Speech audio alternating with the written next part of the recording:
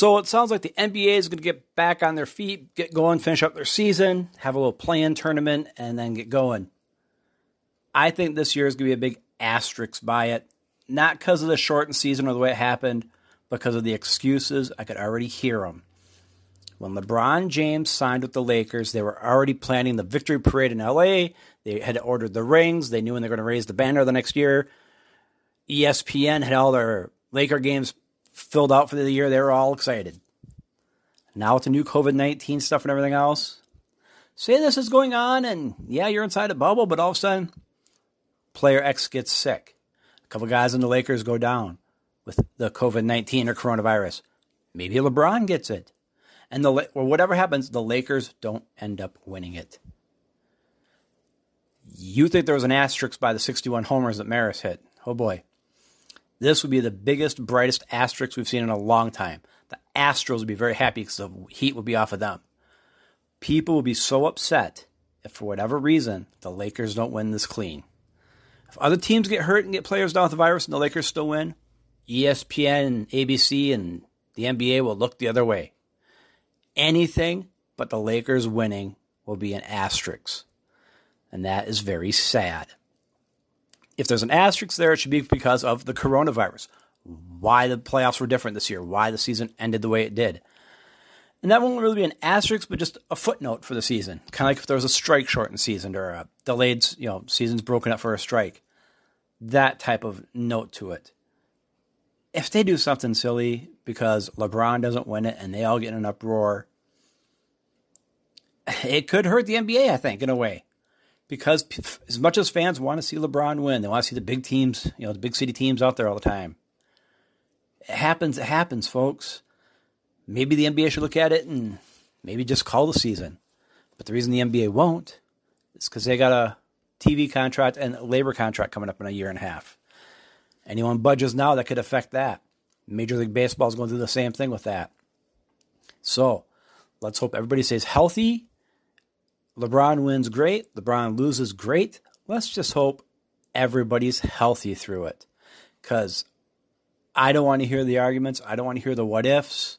You hear that when a player gets injured, that's bad enough.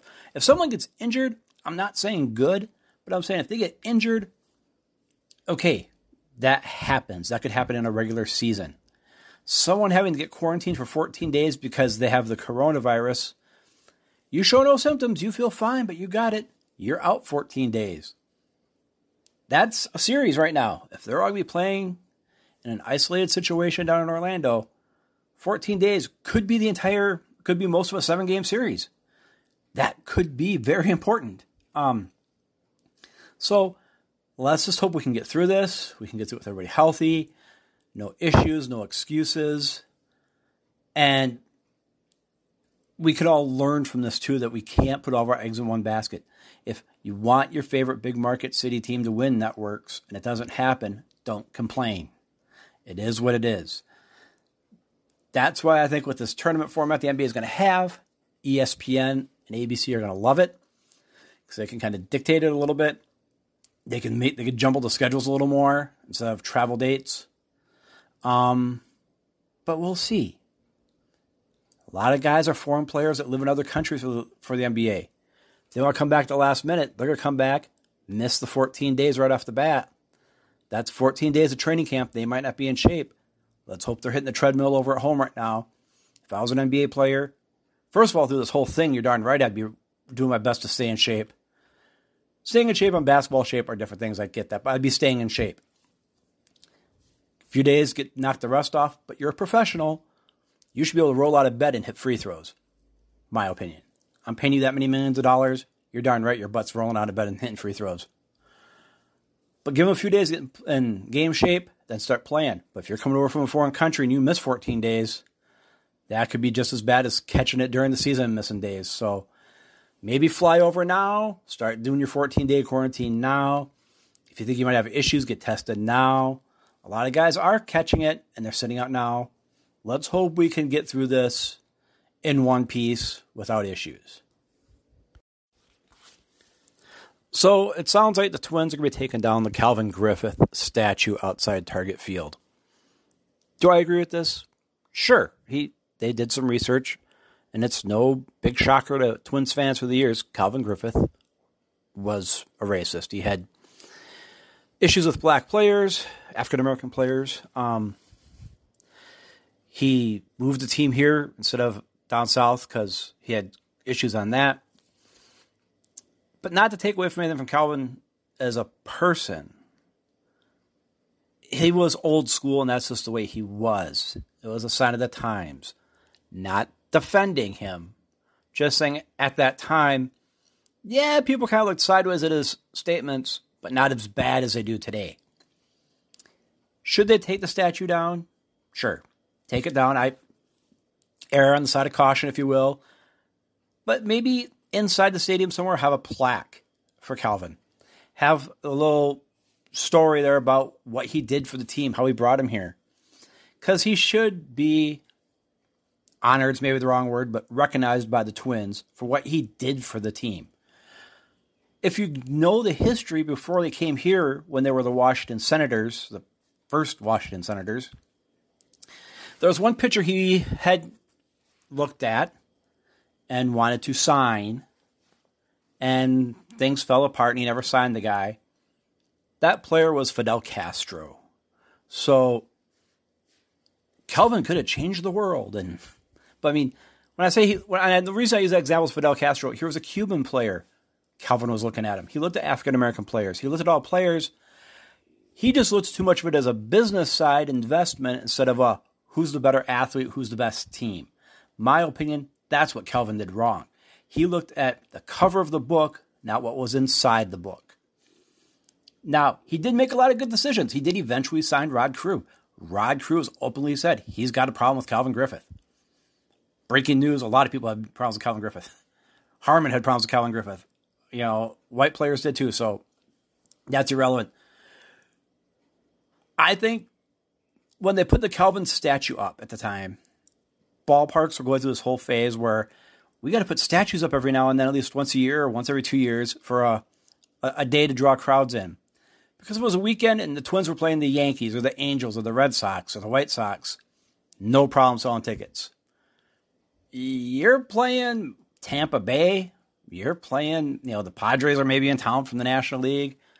You need something to draw fans in. Therefore, hey, it's Calvin Griffith Statue Day. It's Kirby Puckett Statue Day, Herbeck Statue Day. That's probably when they did those a lot was when the lesser draw teams came to town. Again, Calvin, looking back at it, did he deserve a statue? That's arguable. But in my opinion, the man at least deserves a plaque inside the building somewhere with a write-up for him. He did do a lot for the team. He did a lot for the town and the state by bringing him in. So let's just quietly take the statue down and let's go back to our lives without someone else taking it down for us. Calvin, I've got his book, an autographed copy of his book, Last Dinosaur. He was a smart man, but he was very old school and very stubborn man. That's not good in sports business. Maybe regular business. I don't know. I don't know regular business much. I don't know sports business much. But to be involved in a sports team, you can't look at the cover of the book. You have to read the book. And that's Calvin's problem. Okay, town baseball has started again. We go and see your local hometown teams play. We've got the Watertown Red Devils have started their season. They had a win this week against the Hamburg Hawks, 6-5 at Hamburg. They are part of the Crow River Valley League, so you can follow them there. We got a link to that on our Facebook page for the Watertown team and their schedule. Love to see y'all come up and follow them there. Also, we do have some other conferences out there, the Dakota Rice Scott League, the DRS. Their schedule's out, and they have started playing games also. This is a great way to get your baseball fix. I mean, the major league games are not going to let fans in. This is a way to go see some baseball. Like I know for ours here in the Crow River Valley League, they're asking for social distancing. There's going to be a few concessions. But still, it's a chance to get out, enjoy the weather, see some ball, support your local teams.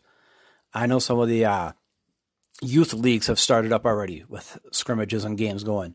Go see the kids play. Give them some support and love, because those are the ones that are going to keep playing through your high school teams. You'll see them at your high schools, and you can cheer them on there. That's what it's all about, folks. I'd rather go see the town teams play. I'd rather go see the high school kids play, the traveling youth leagues play. That's a lot more fun. Yeah, you get to see people in your neighborhood there. Get to have fresh air outside. It's not that far a drive. You're not fighting traffic. You know some of these kids maybe, or some of these guys in the other leagues. That makes it a little more personal. Oh, I know that player on our team. Oh, I know, player X or player Y on my favorite team. Yeah, you know his name. You don't know him. Your kid didn't go to school with him, or you don't work with his mom somewhere. You know these people. And that makes it more interesting. You give them a little more investment in it, a little more fun to watch. And if they win, great. If they lose, great. You all go down and have a beer afterwards.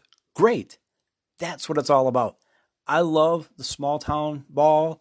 I love watching that a lot more than I like watching the pros, because of that simple fact. The camaraderie.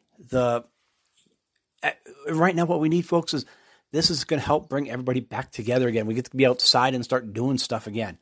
Feel good about ourselves. Little things like this is what's going to help us get back on our feet and be people again. Okay? We've all been stuck inside for months. We can't go do anything. Everybody's all disappointed because all the town festivals are canceled. You can't go to the state fair this year. It's canceled. All these other events have been canceled. Concerts, pro sporting events canceled. Here you can go here. Get your entertainment fix here. Support these guys. Have a blast. Have a good time. Because isn't that what sports is all about? Is for the escape for a couple hours to watch a game. And that's what it is. It's a game. Watch people having fun. Yes, they're taking it seriously. They want to win. Don't get me wrong. But if they lose, they still get up and go to work the next day.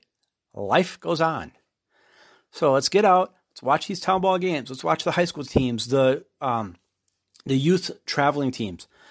This is what's all about. Reconnect with your neighbors. Reconnect with your friends. Call a buddy of yours out who maybe he doesn't know anybody either, but you know what? You sit in the stands and you chew the fat for 2 hours, and if you happen to see 3 pitches, great.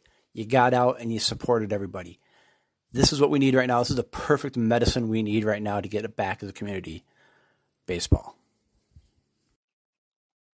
This is Dan with the Amateur Baseball in the State of Minnesota update for baseball. I made a visit to Waconia Lions Park this last week to see the home debut for the Waconia Lakers taking on the Brownton Bruins in amateur baseball. Little Crow River League baseball. Pretty good stuff here. They have decided with the COVID here to do a 16-game season, basically playing every team in the conference once. The reason I wanted to go to the Waconia game is after their renovations at their field there, they are set up to be one of the host sites for the 2021 State Amateur Baseball Tournament. So I scouted it out. It's a nice venue if you get a chance to get over there to the Waconia Amateur Baseball Field. Nice grandstands, concession stands, great ballpark. And I was able to watch a night game there under the lights. Pretty good. They're going to be hosting with Hamburg and Chaska. So keep in mind, not this year, not 2020, but 2021. So that should be good. The nice part of going to the game against Brownton, I was able to see starting pitcher Cody Simon pitch. Now, if you remember that name, Cody Simon was a standout star in Wisconsin high school, went to Winona State and was their ace. And Winona State baseball had some good years. The year that they went to the World Series, Division III College World Series, Division II World Series, he was the ace of that squad. Big right-hander, tall, lanky, very good. He can bring the heat.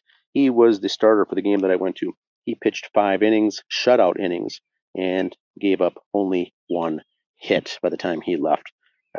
Waconia went on to win 11-1 in 7 innings, but Cody Simon pitched 5 shutout innings. Interesting to watch. They've got some talent. Some of these leagues, We've got some good talent.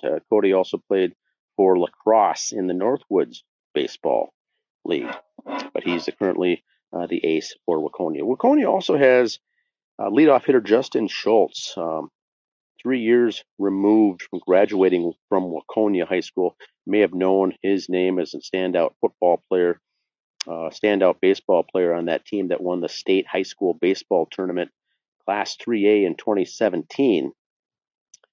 And also very good wrestler, finished 5th in the state, went on to wrestle at Minnesota State University, Mankato. He is their leadoff hitter, and they got quite the lineup there for Waconia.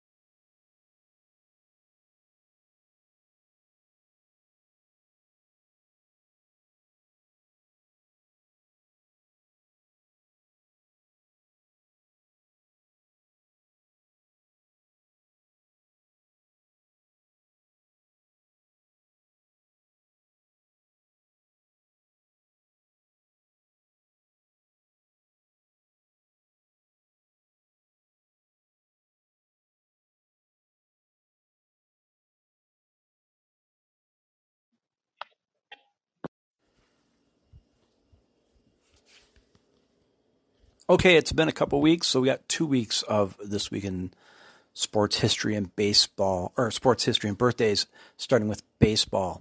June 15th, 1928, Ty Cobb, at the age of 41, steals home for the 50th and final time in his career. 1938, first night baseball game at Ebbets Field, the Reds 6, Dodgers 0, as Cincinnati's Reds' Johnny Vander Mueller hurls an unprecedented second consecutive no-hitter. 1977, the New York Mets trade Tom Seaver to the Cincinnati Reds for Pat Zachary. 1983, Cardinals trade Keith Hernandez to the Mets for Neil Allen and Rick Ownbay. That ended up being a good trade for the Mets a few years later. The 86 team, very well put together team, kind of all started together with that trade of Hernandez, and around that time the Mets drafting Gooden and Strawberry. Birthdays, 1984, Tim Lincecum, American pitcher, played mostly for the Giants, was born in Bellevue, Washington. He was known as the Freak. Lincecum was the Rookie of the Year in 2007, had back-to-back Cy Youngs in 8 and 9. I was part of the 3 championship teams there with the Giants. And he threw 2 no-hitters on back-to-back years, both against the San Diego Padres. So that was kind of his claim to fame. One was at San Diego, one was at San Francisco. June 16th, 1978, Cincinnati Reds pitcher Tom Seaver no-hits St. Louis Cardinals. Yep, the same Tom Seaver the Mets traded away a year before. Almost exactly a year to the day. 1991, Minnesota Twins win a team record 15 games in a row. 91 ended up being a good year for the Twins. That was their second championship. 1995, Marlins outfielder Andre Dawson, also known as the Hawk, while playing with the Marlins. He had most of his career was known with Expos and Cubs. Bounced around towards the end there. Got his 400th career home run that day. Ended up with 429. Birthdays for the state. 1959, professional wrestler, The Ultimate Warrior, was born on that day. June 17th, locally here we might remember this more. 1991, the U.S. Open for golf was held at Hazeltine Golf Course. That was kind of mirrored. There were storms one day, lightning hit a tree. There's some issues with that. I was there, not for that incident, but I went to one game, or one of the days there. Buddy and I went, thanks to Eric for getting us the tickets. I went there, but we did not see this championship. But Monday, Payne Stewart won the playoff hole that day in the 87 championship against Scott Simpson. 1994, O.J. Simpson does not turn himself in on the murder charges. L.A. police chase his white Ford Bronco for an hour and a half before he eventually gives up. We all saw that on live TV at the time. And, of course, from this point on, we're not going to cover any more O.J. stuff on here, the different parts of the trial. It started this day. I remember just TV, that's all it was that day. Every channel was O.J. this, O.J. that. You think you're sick of seeing the stuff on TV now about the stuff, man, every day was O.J. this, O.J. that. But that's when it all started, June 17th, 1994. Birthdays on that day. Elroy Crazy Legs Hirsch was an NFL halfback and end for the Rams. He was born in Wisconsin. Great thing about that is just you don't see nicknames like Crazy Legs anymore in sports. It's all their name shortened down to other letters or something, but you don't see cool nicknames like Crazy Legs anymore. More birthdays, 1924. George Mikan of the Minneapolis Lakers. His birthday there. He was born in Joliet, Illinois. Also, birthday 1936, Larry the Axe Hennig, professional wrestler, father of Kurt Hennig and grandfather of Curtis Axel. You recognize those names from WWE now. 1939, Lou Brock, the one-time base stealing record leader, was born that day in 1939. June 19th, birthdays, 1940, Shirley Cha-Cha Muldowney, American drag racer, first woman top fuel racer, was born in Vermont. And I vaguely remember as a kid growing up watching drag racing with Dad, my brother, her name coming up. So it kind of rang a bell to me. And I was like, hey, I remember that name. Maybe a lot of you remember that too. But gals in drag racing, I thought it was great. I love watching drag racing. It's just not as popular anymore on TV. We have it up at Brainerd International once in a while. Fun to go up there. I've been there a few times for that. Good times up there. Also born on that day, June 19th, 1961, Wahoo McDaniel, AWA wrestler, also wrestled in other organizations. Did have a pretty good NFL career also with the Rams, I believe. But Chief Wahoo McDaniel's birthday. Also, 1974, Doug Mankiewicz, former Twins first baseman. Now he's a coach in the minor leagues. Expect to see his name coaching in the majors in the next few years. I think he's got a pretty good chance of doing that. June 20th, 1992, Dino Ciccarelli is traded away from the Washington Capitals to the Detroit Red Wings. Dino Ciccarelli, of course, started his career here at the North Stars. 1964, June 21st, 1964, Phillies' Jim Bunning pitches a perfect game against the Mets on Father's Day. In the second game of a doubleheader, the Mets got 3 hits in the first game, none in the second, 3 being the fewest hits for any National League team in a doubleheader. 1997, the WNBA, the Women's National Basketball Association, began its start with a game between New York Liberty and the LA Sparks. June 22nd, 1987, Tom Seaver retires after his third try with the New York Mets. Birthdays, 1947. Pistol Pete Maravich was born that day. Pistol Pete was one of the innovators of the game. I really enjoyed. I never got to see him, but you watch highlights of Pistol Pete. Very, very fun, fundamental player to watch. 1971, Kurt Warner, Super Bowl MVP with the Rams, the greatest show on turf. He was born this day in 1971 in Iowa. June 23rd, 1939. Bronco Nagurski, former NFL player, beats Lou Thez in Houston to win the National Wrestling Association heavyweight title. Those of you who don't know much about wrestling, maybe locally here in Minnesota, Lou Thez, like in that area down there, was kind of like what Vern Gagne was here locally in the AWA, if you remember those names, or Hulk Hogan in the 80s. Just no one ever beat Lou Thez. And so Bronco did, and Lou Thez eventually got it back. 1972, U.S. President Richard Nixon signs an act barring sex discrimination in college sports. 1973, Phillies' Ken Brett is his 4th consecutive game with a home run in which he pitched. Now, Ken Brett was a pitcher for the Phillies. 4 straight games he hit a home run. He ended up having 10 for his career. He had a career batting average of 273, so he wasn't that bad a pitcher as a hitter. And yes, Ken Brett is George Brett's brother, so that family dynamic there. 2003, Barry Bonds steals second base against the Dodgers to become the first player in Major League Baseball history to have 500 career home runs and 500 steals. I don't know if there's even anybody in the 300-300 club, to tell you the truth. I'd have to look that up. But yeah, Barry Bonds, 500 career home runs plus 500 steals plus. That's pretty incredible. 2008, Felix Hernandez, King Felix of the Seattle Mariners, who at this time, pitchers didn't bat in the American League unless it was a interleague game. This was. So Felix Hernandez of the Mariners hits a grand slam home run against the New York Mets. First pitcher since Steve Dunning in 71 to do that. Birthdays, 1901. Chuck Taylor, American basketball player and shoe salesman, was born on that day in Indiana. 1970, self-proclaimed Vikings superfan Cliff Peterson was born on this day, 1970. June 25th, 1976, Rangers Toby Hara. I vaguely remember the name Toby. Good player, good career. As the only shortstop not to handle a fielding chance in a doubleheader.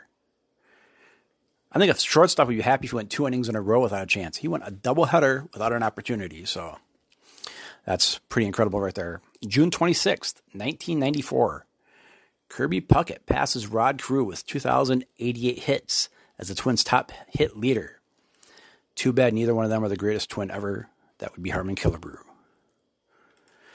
Birthdays, 1819. Abner Doubleday, Union General, Major, and inventor of baseball, was born on that day in New York. June 27th, 1986. Robbie Thompson of the San Francisco Giants sets a record getting caught stealing 4 times in one game. June 27th, birthdays, 1956. Brad Childress, NFL football coach, was born in Illinois on that day. June 28th, 1987. Don Baylor sets a career hit by pitch mark record of 244.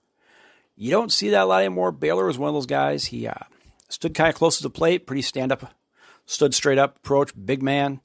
If the ball came close, instead of ducking away, he just turned that shoulder into it. Hit by a pitch, he's at first base. That's as good as a base hit. And he got on base and kind of thought that was his job to get on base. That's what he did. I know Craig Biggio of the Astros was hit by a pitch a lot in his career in the 80s too, 80s and 90s. 1960, John Elway, horse, former quarterback of the Broncos, Super Bowl champions in 33 Super Bowl champs, was born in Port Angeles, Washington on 1960 for John Elway. Also 1961 birthday, Jay Schrader, NFL quarterback for the Redskins and the Raiders, was born in Milwaukee, Wisconsin. That is the 2-week period there for sports news and birthdays that we've had. Now we're going back to regular weekly shows, so they won't be so long and iterative here. But that's a 2-week period for this week in sports, birthdays, and history.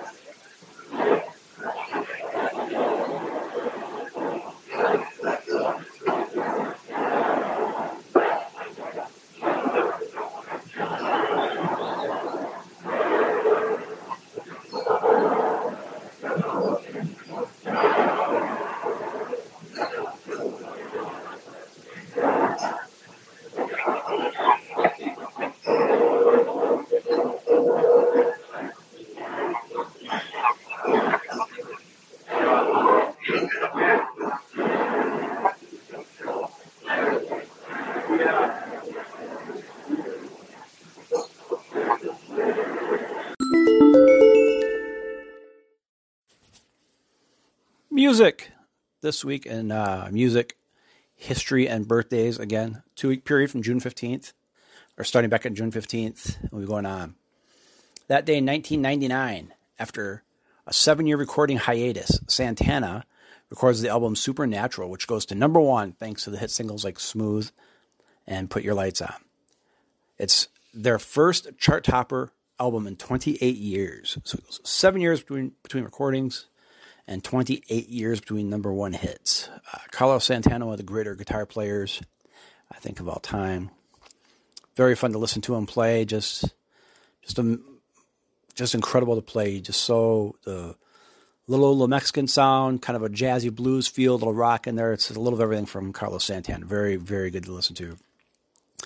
1995, 5 years after their successful debut After the Rain album, Nelson, Ricky Nelson's boys, Matthew and Gunnar, released their second album, Because They Can.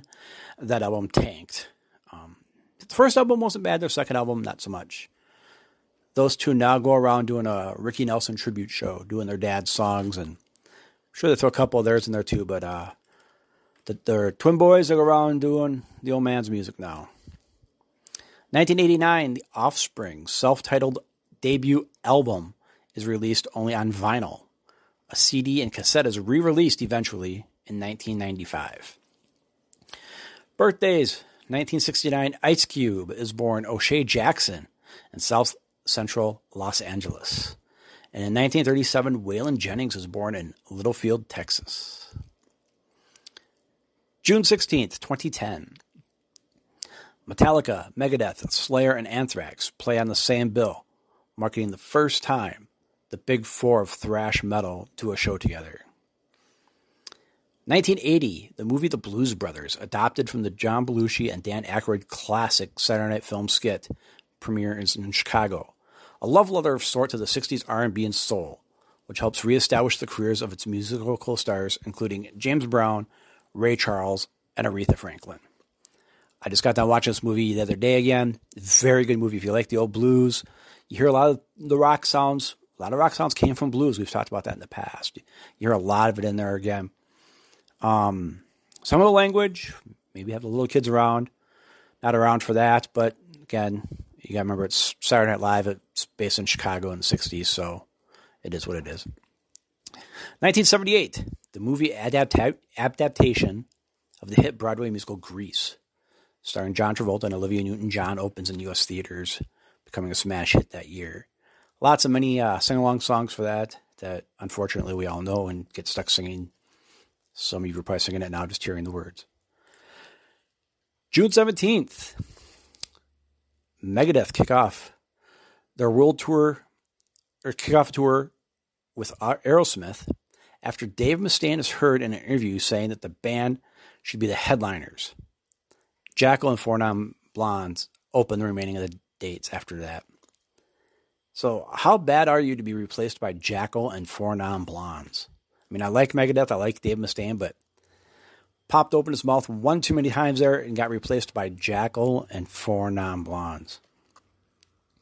Birthdays. Barry Manilow was born on that day, June 17th. Barry Manilow was born in New York. June 18th, the year 2000, the Experience Music Project Museum, including permanent exhibits from Jimi Hendrix and Nirvana, opens in Seattle. June 18th, birthdays, 1963. Dizzy Reed, keyboardist for Guns N' Roses, is born in Illinois. 1942, Paul McCartney is born. James Paul McCartney. He's born in Liverpool, England. June 19th, Motley Crue began their Girls, Girls, Girls tour with a show in Tucson, Arizona. The show features an inflatable Harley, tons of pyro, and a contraption that spins Tommy Lee and his drums set upside down while he plays. Whitesnake is the opening act. Later on the tour, a new band called Guns N' Roses takes that spot. So very interesting there. Birthdays, 1969, metal guitarist Brian Welch of Korn was born in California. 1963, Simon Wright, drummer of AC/DC, is born in England. 1950, Ann Wilson of Heart, born in San Diego, California. They later moved to the Washington area and formed the band from there. June 20th, 2003, for his 54th birthday, Lionel Richie receives a special gift, a star on the Hollywood Walk of Fame. According to Lionel Richie, the star's location on Hollywood's Boulevard isn't far from the Holiday Inn where the Commodores stayed on their first trip to Los Angeles when recording their debut album. So that was pretty interesting for him. On your birthday, you get your star on the Hollywood Walk of Fame. Lionel Richie, of course, with the Commodores, a lot of big hits there that went on to a solo career. Very, very popular in the 80s with Lionel Richie. 1978, Foreigner releases Double Vision. Very good album. I recommend that one a lot. Very good. Foreigner's Double Vision. Birthdays, 1924. Chet Atkins, country music, and one of the architects behind the Nashville Sound, was born in Tennessee, 1924. 1942, Brian Wilson of the Beach Boys is born in Inglewood, California. Lots of birthdays on this date. 1945, Anne Murray in Nova Scotia, Canada, is born. Anne Murray is born. Canadian gal, country music singer, 1945. 1954, Van Halen and now Inner Circle bassist Michael Anthony is born in Chicago. Michael Anthony, of course, with Van Halen all through the days. Now he plays with Sammy Hagar's bands. He's done some other projects in between. Very talented bassist. The bass player is a key to any band. They hold everything together between them and the drummer. Michael Anthony's backing vocals were very important to Van Halen, I think, and with Sammy Hagar's band. A lot of people say, oh, Michael Anthony, he's great. He's with Van Halen. Yeah, he's great, but not just because he was with Van Halen. Michael Anthony, very talented musician. 1960, John Taylor, bassist for Duran Duran, is born in England. Yeah, where he's the co-founder of Duran Duran, and he later It was the second kind of super group, the Power Station, along with Andy Taylor and Robert Plant. Power Station had some good albums, late 80s, early 90s. But John Taylor, bassist for Duran Duran and Power Station, born this day, 1960. 1967, Jerome Fontenot's keyboard and background vocals for Switchfoot is born. He was born in the Philippines, so not a little side note there for you. A keyboard player from the Switchfoot, born 1967. June 21st, 1970, Art Garfunkel makes his acting debut in the movie Catch-22. Paul Simon was also slated for a role in that film, but was dropped, leading to a rift that broke up the band Simon and Garfunkel. So that was it. The movie Catch-22 is the reason. That's the fault. Birthdays. 1959 country singer Kathy Mattea, known for her 1988 hit 18 Wheels on a Dozen Roses, is born in West Virginia. 1950, Joey Kramer, drummer for Aerosmith, was born in the Bronx, New York, 1950. 1944, Ray Davies, rhythm guitarist and vocalist for the Kinks, born in London, England. June 22nd, 1990, Billy Joel becomes the first rock act to play Yankee Stadium when he performs for the first of 2 sellout shows. Now everybody's saying, Yankee Stadium? Come on, rock bands have played there before. They rebuilt Yankee Stadium. It was renovated, so the new Yankee Stadium. 1981, Mark David Chapman pleads guilty to murder of John Lennon 6 months earlier and is sentenced to 20 years life in prison. 1988, Robert Palmer releases Simply Irresistible in his native UK, where it peaks at number 44. It does much better in the US, where it lands at number 2 on the charts. 1948, Todd Rundgren is born outside of Philadelphia, Pennsylvania. In the 70s, he became a top solo artist and one of the most celebrated producers in music, with Meatloaf's Bat Out of Hell his biggest commercial success. 1936, Chris Christopherson is born in Brownsville, Texas. June 23rd, Duran Duran's The Reflex hits number 1 in America, a version of a remix from the album cut down by Chick's Nile Rodgers. Nile Rodgers is in the Rock and Roll Hall of Fame, very talented man. If you get a chance to look up some of his stuff to listen to, Nile Rodgers, Rock and Roll Hall of Fame, and still, with that said, in my opinion, very underrated. Doesn't get a lot of respect, I think, from other people he deserves. 1979, the Charlie Daniels Band releases The Devil Went Down to Georgia. Daniels plays the fiddle part for both Johnny and the Devil. He says the Devil's part was just a bunch of noise. Charlie Daniels. Charlie Daniels is a good follow on Twitter, by the way. Gets kind of political, kind of religious, but Charlie Daniels, good follow. Birthdays, 1929, June Carter of the Carter family was born. Valerie June Carter in Virginia to Maybelline and Ezra Carter. Later, she marries Johnny Cash, and June Carter Cash is probably what you know her name later on. June 24th, the year 2000. Kiss auctioned off just under $900,000 worth of costumes, instruments, and tour memorabilia, including Gene Simmons' Psycho Circus tour wear, including the codpiece, which went for $32,200. 1969. Written and produced by Sonny Bono, the romantic comedy Chastity, casting Cher in her first solo film role as a hippie runaway who tries to overcome her troubled past. The film bombs and turns Cher off from acting in films for the next few decades. Birthdays, 1967. Jeff Cease, former guitarist of the Black Crowes, is born in Nashville, Tennessee. 1949. John Isley, bass guitarist for Dire Straits, is born in Lancaster, England.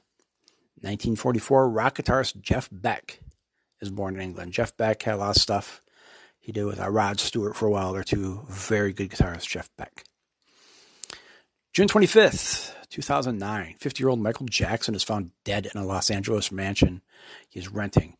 The shocking news spreads quickly through the social media outlets, and Jackson is the subject of numerous tributes over the next few weeks. June 26th, 1999, Pearl Jam scored their biggest Hot 100 hit with Last Kiss, a cover of a song from the 60s that reached number 2. 1996, Sammy Hagar is replaced as Van Halen's lead vocalist by the man he replaced 11 years earlier, David Lee Roth. 1977, Elvis Presley's last concert takes place in Indianapolis, Indiana. He dies later on August 16th that year. Or did he? 1965, The Byrds' Mr. Tambourine Man goes to number 1 on the Hot 100. It's the only song written by Bob Dylan ever to top that chart. 1979, The Village People become the first disco act to play in Madison Square Garden.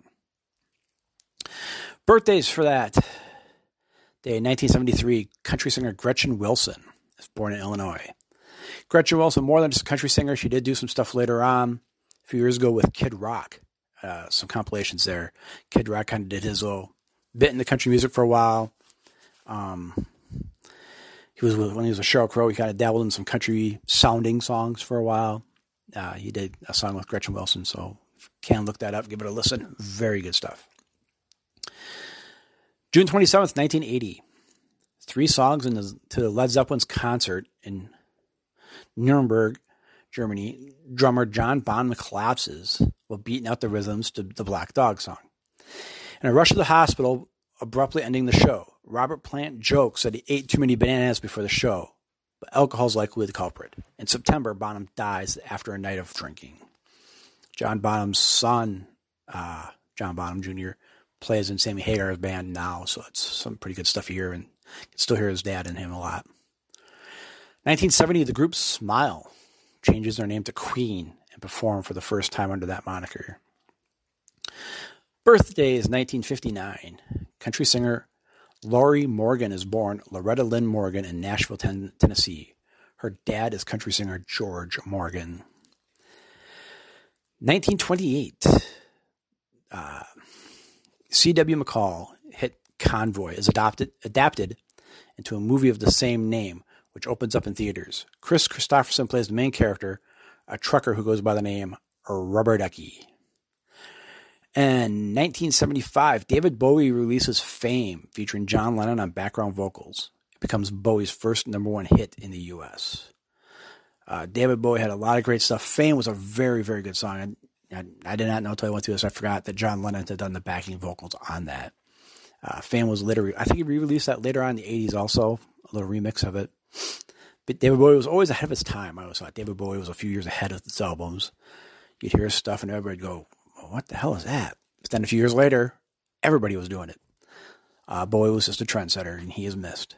But that wraps up this segment for music, history, and birthdays. Little update on the concert calendar for you. A lot of bands have rescheduled or canceled concerts they would have had here this summer. Here's some of the rescheduling that's going on right now. A lot of these are tentative dates. First of all, our friends at Medina have nothing through 2020 posted on their site yet. No new concerts there. XL Energy Center does have a few events kind of in September, but they don't have any ticket information, so those are kind of still hanging out there. Speaking of XL Energy Center, though, November 6th, Five Finger Death Punch. At the Armory, October 30th, will be Megadeth and Lamb of God will be there at the Armory, October 30th. Skyway Theater, November 10th, Sebastian Bach of Skid Row. A location change for one that got rescheduled. It'll now be at First Avenue. Dragon Force on March 26th of 2021. The rest of these will be 2021 dates they've pushed out and rescheduled.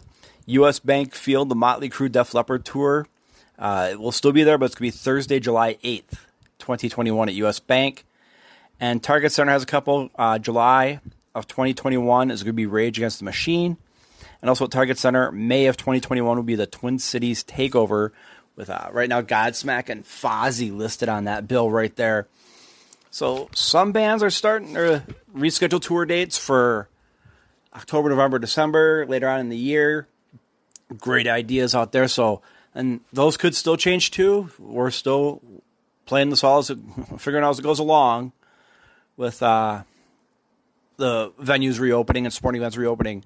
Hopefully we can get these events going. We can get back to whatever normal life is, get to some concerts and enjoy ourselves. If not, we will keep you posted best we can. But right now, that's some information we got. While we haven't done concert updates in a while, Want to keep you know we haven't forgot about you guys with that stuff. We do enjoy going to concerts ourselves. Some of the small venues might be opening up too. I know a lot of bars and that are having bands play there every now and then. So watch your local bar, see what you got. If you got any suggestions for your band playing at a local bar, or your local bar is having a band there, let us know on the Facebook page, or send us a message on Twitter, or a message here on the Anchor app. Somehow let us know and we'll get that pushed out for you. All right, take care, guys.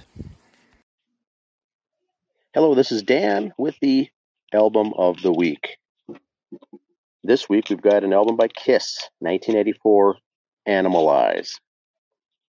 Animalize was the 12th studio album by American rock band Kiss, released on Mercury Records on September 1984.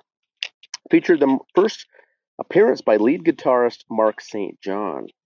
Also marked his last appearance. Remember, lead guitarists for Kiss were going through a turnstile at this time. Ace Frehley left in 1983. Vinnie Vincent came in 1984.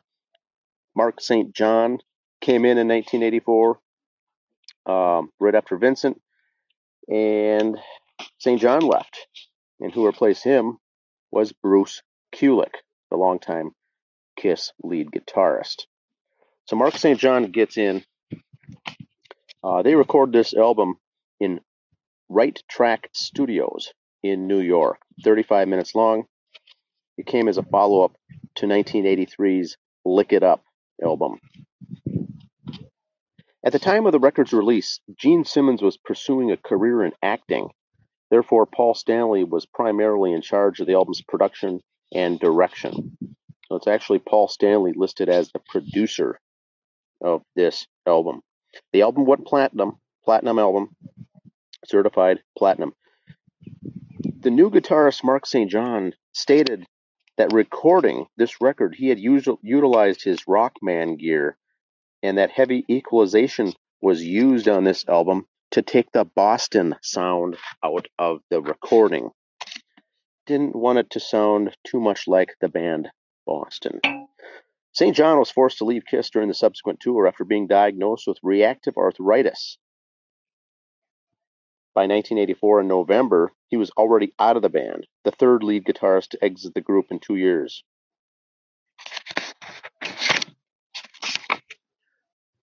Critics and fans sometimes criticize this band as it started to have a move toward more glam metal. I don't personally agree with that. I think this is a very good album and one of my favorites, in fact. I wouldn't consider it glam, but it was very good. Gene Simmons fell into increasing conflicts with his bandmates during this period for a variety of reasons, most which involved around his perceived lack of commitment to the band and preoccupation with numerous outside projects, including managing other rock bands. One band he was heavily managing at the time was a band called Black and Blue. Keep in mind, the lead guitarist for Black and Blue was a gentleman by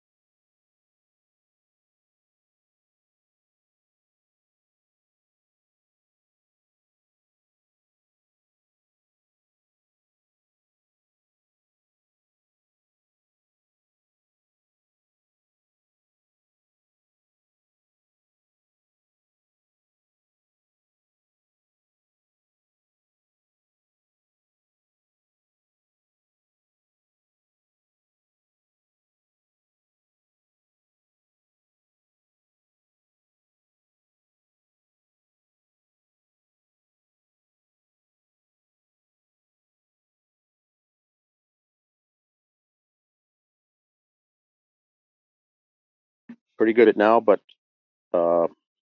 personally, I was listening to this. This is good stuff. Good songs, and I would call it personally heavily underrated. That's the review for the week.